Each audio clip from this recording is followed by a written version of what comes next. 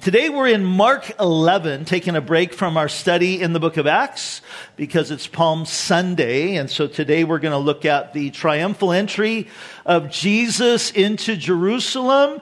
And then next week we are at the park, as Jesse said in the View, 9:30 a.m. Really want to encourage you to come out, but bring somebody that you know that isn't walking with God, that doesn't know the Lord. And we just want to be praying that God just moves and touches lives and heart. But today we are in Mark 11, and I'm going to read verses 1 through 11. And if you could follow along as I read. It says, "Now when they drew near Jerusalem to Bethphage and Bethany at the Mount of Olives, he sent two of his disciples and said to them, 'Go into the village opposite you, and as soon as you have entered it, you will find a colt tied on which no one has sat. Loose it and bring it. And if anyone says to you, "Why are you doing this?" say, "The Lord has need of it." And immediately he will send it here.' So they went their way and found the colt tied by the door outside on the street, and they loosed it. But some of those who stood there said to them, "What are you doing, loosing the colt?" And they spoke to them just as Jesus commanded, and so they let him go. And then they brought the colt to Jesus and threw their clothes on it, and he sat on it. And many spread their clothes on the road, and others cut down leafy branches from the trees and spread them on the road. And then those who went before and those who followed cried out, saying, "Hosanna," which means save now. "Blessed is he who comes in the name of the Lord. Blessed is the kingdom of our father David that comes in the name of the Lord. Hosanna in the highest." And Jesus went into Jerusalem and into the temple. And so when he had looked around at all things, as the hour was already late, he went out to Bethany with the 12. Let's pray together. Father, we thank you that we can gather like this in your name to worship you, to declare that you are our King, to declare your greatness, to declare that you are the one who died and rose. And Lord, we take such comfort in knowing that it was through your death and resurrection that we have life. And today, as we look at this scene that represents your triumphal entry into the city of Jerusalem on that week before you would go to the cross, or that week that you would go to the cross, Lord, we pray today that our hearts would be touched, that your Holy Spirit would meet us, that you would speak to us, that Lord, we would get a glimpse today of who you are and what you desire to do in our lives and through our lives. And so we ask this now in Jesus' name. And everyone said? Amen. Amen. I want you to imagine driving by a church, and outside you see a group of people who are celebrating. And as they're celebrating, there's a couple that is walking through the crowd of the people on, both sides, standing on both sides of outside the door of the church. The man is dressed in a black tux. The woman is dressed in a white dress, a beautiful white dress. They get into a car that has written on the back of it in white shoe polish, "Just married." And behind it are tied some Coke cans and some empty Coke cans. And with just one glance, you know a lot about that scene. You know that this is a couple that just got married. You also can imagine a little bit about their past. That it was probably, started with them meeting, and then they dated a while. And then there came the day when that young man got down on one knee and asked this girl, the girl of his dreams, if she would spend the rest of her days with him. And then they went into months of planning the biggest party that they would ever throw, and their wedding reception. And you'd know a little bit about this couple's future as well, that it would start with a honeymoon, a week or so of bliss in some romantic spot. And then they would come home, and you would know that there would be some adjustment that would need to take place, as the two of them would now have to learn how to share a bathroom and share a closet and with a person of the opposite sex. They'd have to learn, the right way and the wrong way to roll the toothpaste and to put the toilet paper, on the way that it's supposed to go. And you would guess that in a few years, they might even welcome a tiny little screaming human into the world. And then they would have to spend, they'd be going through that process and that season of learning how to be mommy and daddy. Isn't it amazing that in just one glance, you'd be able to have a pretty good guess about their past, their present, as well as their future? Well, in the scene before us here in Mark chapter 11, that's known as the triumphal entry of Jesus, it's a scene that is pregnant with meaning that is both past, present, and future. And we want to consider this today, the meaning of this scene, both past, there's a prophetic aspect, present, what did it mean to those who were there that day as Jesus was riding in, and future, what does it mean to us? This event is known as Palm Sunday. In fact, if you look back at verse 8, it says, "And many spread their clothes on the road, and others cut down leafy branches from the trees and spread them on the road." And John's gospel tells us that those were palm branches that they spread on the road, and that's why this is called Palm Sunday. But it's a day that we see Jesus riding into Jerusalem for his triumphal entry.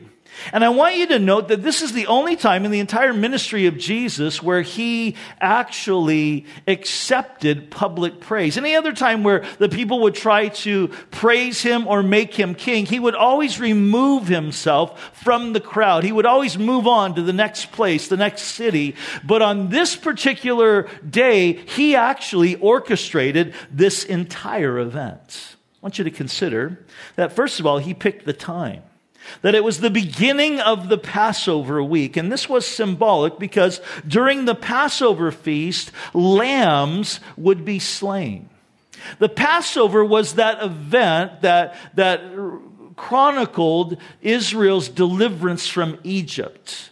When they were in bondage there in Egypt for some 400 years, and God sent Moses to go to Pharaoh and say, "Let my people go." And Pharaoh refused, and so God ended up sending a series of plagues to get Pharaoh's attention. The last one being that the angel of death would fly over Egypt, and he would take the firstborn in every single house, except for the houses where the blood of a lamb had been put on the doorpost of the house. And so that's why they called it Passover, because the angel of death was passing over, and only those homes that had the blood of the lamb would be protected. And so they celebrated this every single year to commemorate that deliverance. And during Passover, there would be hundreds of thousands of lambs that would be slain. In fact, there was one lamb that would be slain for every 10 family members. And so Josephus tells us that during this time, there were upwards of 200,000 lambs that were slain in Jerusalem during Passover. And it's interesting, if you recall, when Jesus was beginning his public ministry, and he came there to the Jordan River, and he walked into the Jordan River so that John the Baptist could baptize him. Remember what John said? "Behold, the Lamb of God who takes away the sin of the world." So Jesus orchestrates this event that it would happen at the beginning of Passover because Jesus was coming to be the final Passover lamb. That there wouldn't be a need for any other lambs to be slain because he was going to give his life as slain for the sins of all of the world. But here's what's interesting. During the Passover, each lamb that was brought to the temple to be sacrificed, it had to be examined by the priest. because it had to be a lamb that was without spot or blemish. And so they would very intensely examine them. And that's interesting because we read in Matthew's gospel, if you read Matthew's account of this particular week in the life of our Lord, Jesus goes through this very intense scrutiny and examination from the religious leaders. They were looking for spots. They were looking for blemishes. They were looking for something in his life that they could condemn him of, but they came up empty. And so they had to hire some guys to make something up. In fact, remember when Pilate, he was having his interview with Jesus. Remember what he said? He came out and says, I don't find any fault with this guy. He could have said, he's without spot or blemish, because he was. So Jesus picked the time that it was the beginning of the Passover week because he was to be the final Passover lamb. He also picked the day. And the day that Jesus rode into the city of Jerusalem for his triumphal entry was the 6th of Nisan, or April 6th. And this also was very strategic because Daniel the prophet gave an incredible prophecy in Daniel chapter 9. In fact, it's one of the most fascinating prophecies in all of the Bible. I don't really have time to go into it in detail today, but I'm going to summarize it for you. That basically Daniel prophesied that an emperor would give a decree that the people of Israel would be able to leave their place of exile because the Babylonians had come in to Israel and they had taken captive the people of Israel and they had carted them off to Babylon, and then the Persians came into power. And so the people of Israel were living in exile, and the city of Jerusalem had been ransacked in that invasion. It had been left desolate. So Daniel prophesies that the emperor would give a decree that the people of Israel would be able to go back and rebuild Jerusalem. And this is what Daniel said, that once that decree was given by some emperor who was going to come on the scene, that once that decree was given, you could begin to count, and it would be 173,880 days until the Messiah would show up. Well, here's what happened. On March 14th, 445 BC, King Artaxerxes gives the decree that the Jews could go back and rebuild Jerusalem. So you start the clock, you start counting 173,880 days, and it brings you to April 6th, AD 32, the very day that Jesus rode into Jerusalem for his triumphal entry. It was an incredible fulfillment of this prophecy. Now, again, if you want to know more about the Daniel 9 prophecy and its indication or the aspects that it relates to that still haven't occurred, that'll happen in the tribulation, go to our website, type in Daniel 9. We have many, many studies on that there. But it was an incredible prophecy, incredible fulfillment. And this was a day of celebrating. And a picture, all these people lining the streets outside the city. Here comes Jesus riding in, and they're waving these palm branches, and they're singing, Hosanna, save now, blessed is he who comes in the name of the Lord. But it was also a day of sadness, because Luke's gospel tells us, I want you to picture this, that as the people are celebrating and chanting, Jesus was weeping. In fact, the word that Luke uses is that Jesus it was like convulsing, like he was really, really crying. Why was Jesus crying? Well, Luke tells us it was because the people didn't really understand what was happening. He puts it this way in Luke 19, verse 42. If you had known, even you, especially in this your day, the things that make for your peace, but now they are hidden from your eyes, for days will come upon you when your enemies will build an embankment around you, surround you, and close you in on every side, and level you and your children within you to the ground. And they will not leave in you one stone upon another, because you did not know the time of your visitation. Jesus is sad because he's seeing into the future of the people of Israel. And he knows that in 37 short years, in AD 70, that the Roman general Titus is going to lead the Roman army into Jerusalem, and they are going to ransack the place, and they're literally going to take the temple, and they're going to tear it down, not leaving one stone upon another. And the people of Israel would be dispersed, and get this, the nation of Israel, from that point forward, AD 70, would not exist for 2,000 years. It wouldn't happen until in 1948, there in May of 1948, that the nation of Israel was reborn. So Jesus, he picks the time, he picks the day, and he picked the place.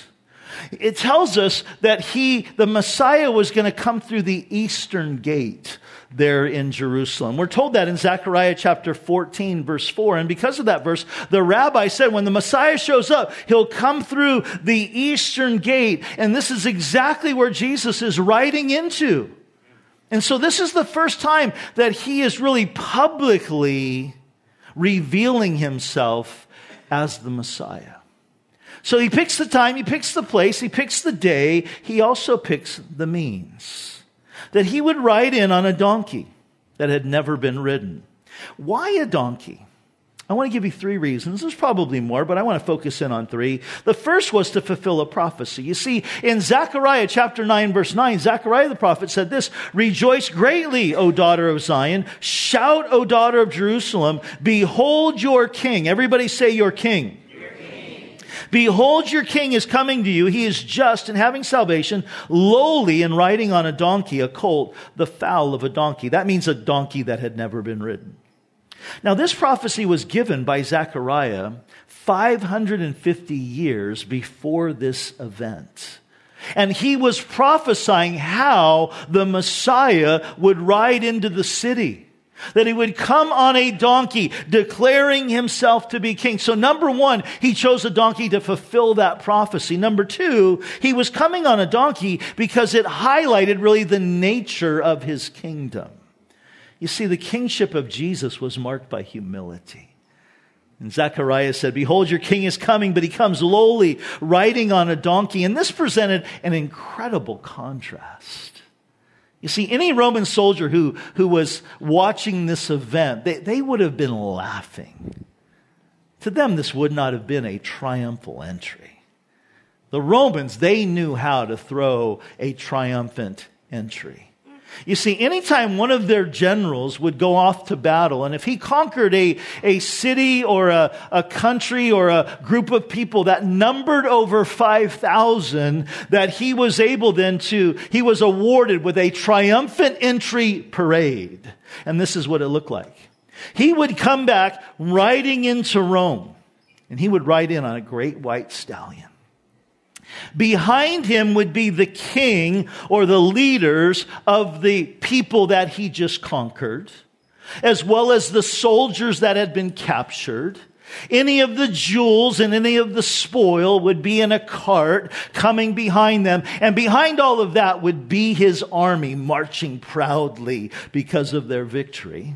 The people would line the streets and they would be cheering, and all across the streets they would put flower petals so that as they were stepping on the flowers, the crushed flowers would put forth this beautiful aroma into the air. And then there would also be the aroma of barbecue, of burning beef, because there was a great feast that was going to take place at the end of that parade. So that was the Roman triumphant parade that they would give to their generals. And picture that or contrast that with what we're reading about here. Here comes Jesus riding in on a donkey. They're waving palm branches. There's a little group of just common people, and they're singing, they're chanting, "Hosanna, blessed is he who comes in the name of the Lord." There's no conquered army. There's no spoil. There's no jewels. There's no army proudly marching behind him. The Romans would look at this like, what a joke. But get this, it's interesting that about 40 days after this, there would be the victory, the emblems, the evidence of the victory of Jesus as 5,000 souls we read about in the book of Acts, that we've seen that come to Christ in the very, very beginning of the book of Acts. Peter's first sermon, he preaches, 3,000 people get saved. And then in Acts chapter 4, just a short time later, another 2,000 get saved. And we see 5,000 conquered not by force, but by the gospel, by the love and the grace of Jesus. It's a beautiful scene.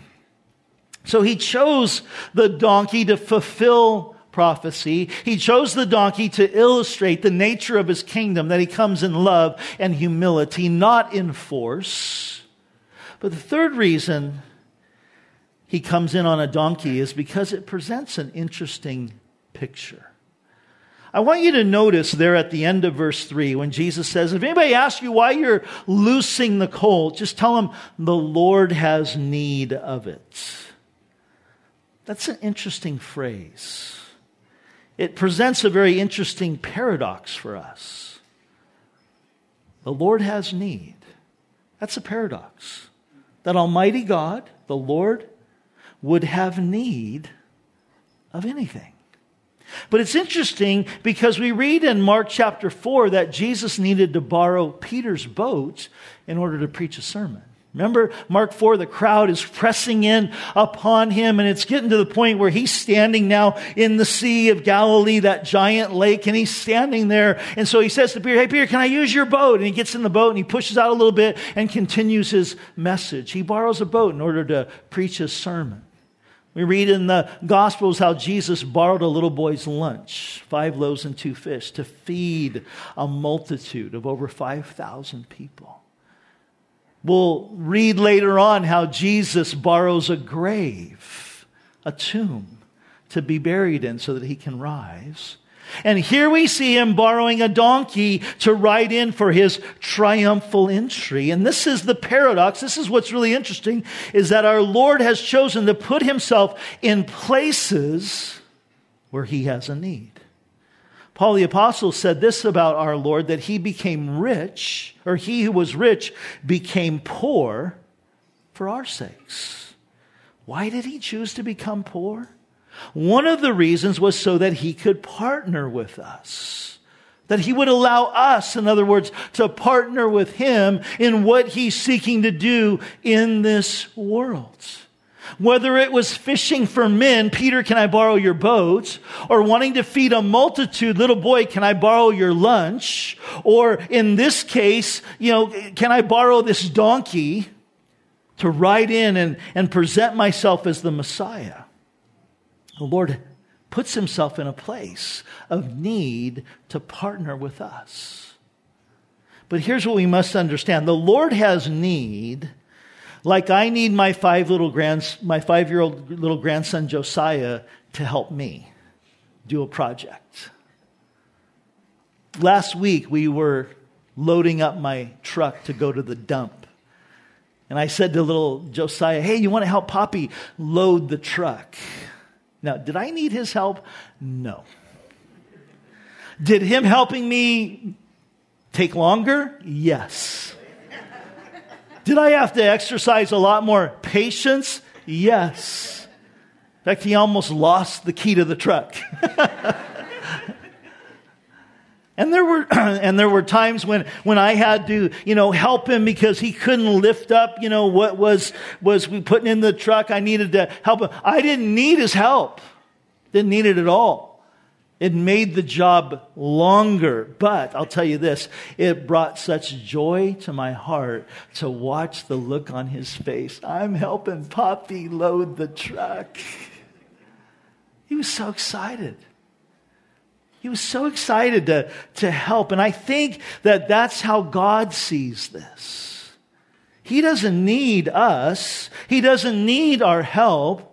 But he loves to bless us. And so the Lord chooses to partner with us for our growth. He chooses to partner with us to bless us. And I think he loves to see the look on our faces when we get excited and we watch and see what God does. And it's like, I can't believe that God's allowing me to do this and be a part of this. It's been rightfully said that without him we can't, but without us he won't. I think that's true in in many instances. And so the question is really this: will we be willing vessels? I think about this week. Easter's coming up. And Easter is one of those times when we have a lot of people that don't normally go to church or don't walk with God, that suddenly something in them says, I should go to church. It's Easter. And I wonder if the Lord is saying to all of us, I want to reach that guy that you work with. I want to reach that person that you live by. I want to reach that barista that makes your coffee in that coffee shop that you go to all the time. But he's wanting us to give an invite. He's wanting us to take one of these cards that are out on the counter and say, hey, would you like to come with me to an Easter service that's at the Moonlight Amphitheater? The place where they do all those plays? It's like really, really cool. And come and who knows? Who knows what would happen? If you took one of these cards and just said, hey, come, and suddenly that person that doesn't know Jesus or isn't walking with God, suddenly at the end, they make a decision that day that they're going to follow Jesus, and you're sitting there going, wow, I can't believe this is incredible. And God's going, yeah, this is what happens when you partner with me. And all you did was give a simple invitation. Have somebody meet you or to pick them up or to sit by them. And I think that's what happens. The question I think God is saying is, look, I want to bless you by allowing you to partner with me, but will you be a willing vessel? You see, there are times when I'll ask Josiah, hey, Josiah, do you want to help me? And he'll say, he's very polite, no, thank you, I'm busy. I'm like, okay. Now, am I crushed because, oh man, I got to do this all by myself? It's like, no, okay, I'm going to get this done a lot quicker, But I am sad for him because I know he's going to miss out on some fun. He's going to miss out on learning how to do something, growing and developing. And usually when we go, when he helps me with a project and we go do something, we usually end it by going and getting ice cream. And so I'm like, and he's going to miss out on the ice cream. I'm just going to get it by myself, more for me. And I wonder sometimes if that's God's perspective. If God's perspective is like he invites us to partner with us in giving and serving, but we say, no thanks, because we have our own agenda. Or we don't have time. And so it ends up being, it's sad for us. Because we miss out on experiencing, being involved in something that he is doing. We miss out on the fun that he has for us. And we miss out on the treat, not ice cream, but the reward that he has for us in eternity. And this is the thing, is that God invites us to partner with him. But he doesn't force us. And that's why I think it's just such a perfect picture that Jesus chooses a donkey to ride in on, because donkeys are stubborn and strong-willed people. Does that remind you of anybody? Okay, I don't want you to raise your hand right now, okay? Don't raise your hand. How many of you, don't raise your hand, are stubborn and strong-willed people? Don't raise your hand. Now you can raise your hand for this. How many of you are married to somebody who is stubborn and strong-willed? All right? It's a perfect picture, right? It's a perfect picture. My wife's raising her hand. Yeah, I'm married to somebody that's stubborn and strong-willed. It's true. But it's so great that Jesus chooses to work through stubborn and flawed vessels like us, right? Because it just illustrates his patience. It illustrates his grace. It illustrates his love. But check this out. This picture gets even better. You see, before the donkey could be ridden, it had to be loosed. Remember, he said, go and loose it. And the same is true for us. Before Jesus could work in our lives, we had to be loosed from all of our sin, from all of our shame. Remember Lazarus? Jesus comes to Bethany. His friend Lazarus has died. He's been dead 4 days. And Jesus comes and says, roll away the stone. Martha goes, Lord, he's been dead 4 days. It's going to stink. There's going to be a stench. And Jesus calls, Lazarus, come forth. And here comes Lazarus walking out, risen. He's walking like this because he's all wrapped up like a mummy. And what did Jesus say? Loose him. Unwrap him. Why? A live person doesn't need grave clothes. Grave clothes are for dead people. We were dead in our trespasses and sins, but Jesus has loosed us. He has freed us from all of our sin and shame. Yes, we can clap to that. He's made us a new creation. We're told that in Christ we are a new creation. Old things have passed away. Behold, all things have become new.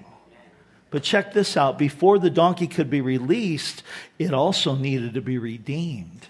Fascinating scripture. Exodus 13:13 says this, but every firstborn of a donkey you shall redeem with a lamb, and if you will not redeem it, then you shall break its neck. And all the firstborn of man among your sons you shall redeem. So this is an interesting picture. The Lord instructs that before a donkey was born, a lamb had to die so that the donkey could live. And then he connects this picture with the redeeming of sons, the redeeming of men. And that's us. Before we could be released, we had to be redeemed. But good news. We're told in Ephesians 1:7, in him we have redemption through his blood, the forgiveness of our trespasses according to the riches of his grace. The word redeem means to buy back something that was lost or imprisoned. And all of us, the Bible says, we were lost and imprisoned to the bondage of sin. But Jesus redeemed us by his blood. And in redeeming us, he has cleansed us and he has freed us from, first of all, the penalty of sin because he paid the price. He took the punishment that we deserved. But he's also freed us from the presence of sin. The Bible says that our sins have been forgiven and forgotten, put as far as the east is from the west. He forgives our sin. He removes our guilt, and he has freed us, redeemed us from the power of sin so that we can live our lives now no longer needing to be controlled by our flesh, controlled by our lusts, controlled by our passions. But now we can yield ourselves to Jesus and allow him to work in our lives and to use our lives. It's amazing. He's released us. He's redeemed us. He's going to reward us. And one day he is going to return with us. You see, this entry that we're reading about here is a picture of another one, a triumphant entry. The Bible says that when Jesus comes back for his second coming, that he's going to come and enter through that east gate. What's interesting is right now you go to Jerusalem, the east gate is sealed. There is no gate in the wall. It's been sealed up. But the Bible says that when Jesus returns, he's going to stand on the Mount of Olives. When we go to Israel, and we're planning a trip in 2024, okay? When we go to Israel, we have a meeting that we do right on the Mount of Olives when we come into Jerusalem. And we stand there on the Mount of Olives looking at that gate. And the Bible says that Jesus is going to stand on the Mount of Olives. It's going to split in two. That gate's going to open. And he's going to come through. And we're going to be with him. That is coming. But in the meantime, the Lord wants us right now to be partnering with him, to be yielded to him, to receive him as our King, to make sure that our lives have been given to him, that we've embraced what he did on the cross for us. In just a moment, we're going to be celebrating, wrapping up our our morning by celebrating communion together. But I want to share a true story with you. One evening, there was a woman who was driving, and she noticed there was a huge truck behind her that was following uncomfortably close. So she hit the gas to give herself some distance, but the guy in the truck also sped up and continued to be right behind her. She got startled because of this, so she got off the freeway and the truck continued to follow her. She tried to turn down a street to lose the truck, but the driver of the truck ran a red light so he could continue following after her.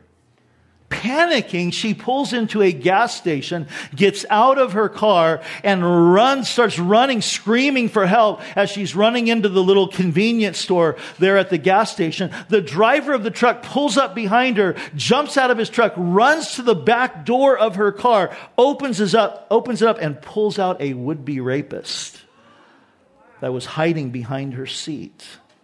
And you see, from the vantage point of his truck, he was able to look down and see that guy that was hiding. So this woman, she was running from the wrong person. All this time, she's thinking, this guy's following me and he wants to hurt me, when in reality, he was following her because he wanted to save her. And what I find interesting about that story is that our God, the Bible tells us, is a pursuer. The Lord's been called the Hound of Heaven. He pursues us. But He pursues us not to hurt us, but to save us. But many people run from God. They run from God thinking that He wants to hurt them when He just wants to bless them. They run from Him thinking that He wants to destroy their lives when He says, no. The devil, he's a thief and a robber who comes to kill and rob and destroy. But I've come that you might have life, and that more abundantly. Off the I-10 freeway in Louisiana, there's a giant billboard, or at least there used to be. And right when you're crossing the bridge over the Mississippi River, it stands and it just almost looks over the whole city there. And on that billboard, there was a picture of Jesus on the cross, hanging on the cross with his head down, and underneath it said these words, "It's your move now." And really, that's it, guys. Jesus left heaven, came to this earth, went to the cross to pay the price for our sins so that He could redeem us, so that He could free us. But He says, okay, I did that, but now it's your move. And all He asks is that we would put our faith in Him. That we'd admit that I'm a sinner, I need a Savior. And here's the thing that I want you to catch as we wrap up this morning. We're going to, in just a moment, partake of communion. In just a moment, in fact, I'm going to have the band come out right now. And as the band begins to lead us in worship, as you feel led, wait till we start, but as you feel led, you can get up out of your seat. The communion elements are up front here. And we're going to partake of these elements that speak of the body of Jesus. That's a little wafer on top. The body of Jesus that was broken and given for us. Took the punishment that we deserved. And the cup represents the blood that was shed to cleanse us of our sins. And so we're partaking of that, recognizing, we're saying, Lord, you are worthy of our praise because you have saved us. You have redeemed us. And Lord, we worship you. We rejoice in you. But the Bible tells us that we should not partake of communion in what's called an unworthy manner. What does that mean? To partake in an unworthy manner means that I know that Jesus died on the cross for my sins. I know that He paid the price. I know that His blood is what cleanses me, but I'm choosing to remain in my sin. I'm choosing to remain in my rebellion, and to partake of communion is to do so. It's just not showing worth. It's almost showing disdain to the body and blood of Christ. So the Bible says, hey, if that's where you're at, if you're in sin, if you're living in sin, if you're in rebellion, you've never given your life to Christ, don't partake. But the other option is open your heart up to Jesus today. Amen. Tell Jesus, Lord, I'm a sinner. I am a donkey. Lord, I'm a sinner. I need a Savior. Forgive me. Save me. I believe in you and what you did on the cross for me. You do that, and Jesus is going to meet you today. And I want to give you an opportunity right now, if you haven't done that, to do that. Let's bow our heads. Let's pray together. Lord, we thank you so much for our salvation. We thank you, Lord, for the work that you did in dying on the cross, taking the punishment that we deserved. We thank you for your blood that cleanses us from all of our sin.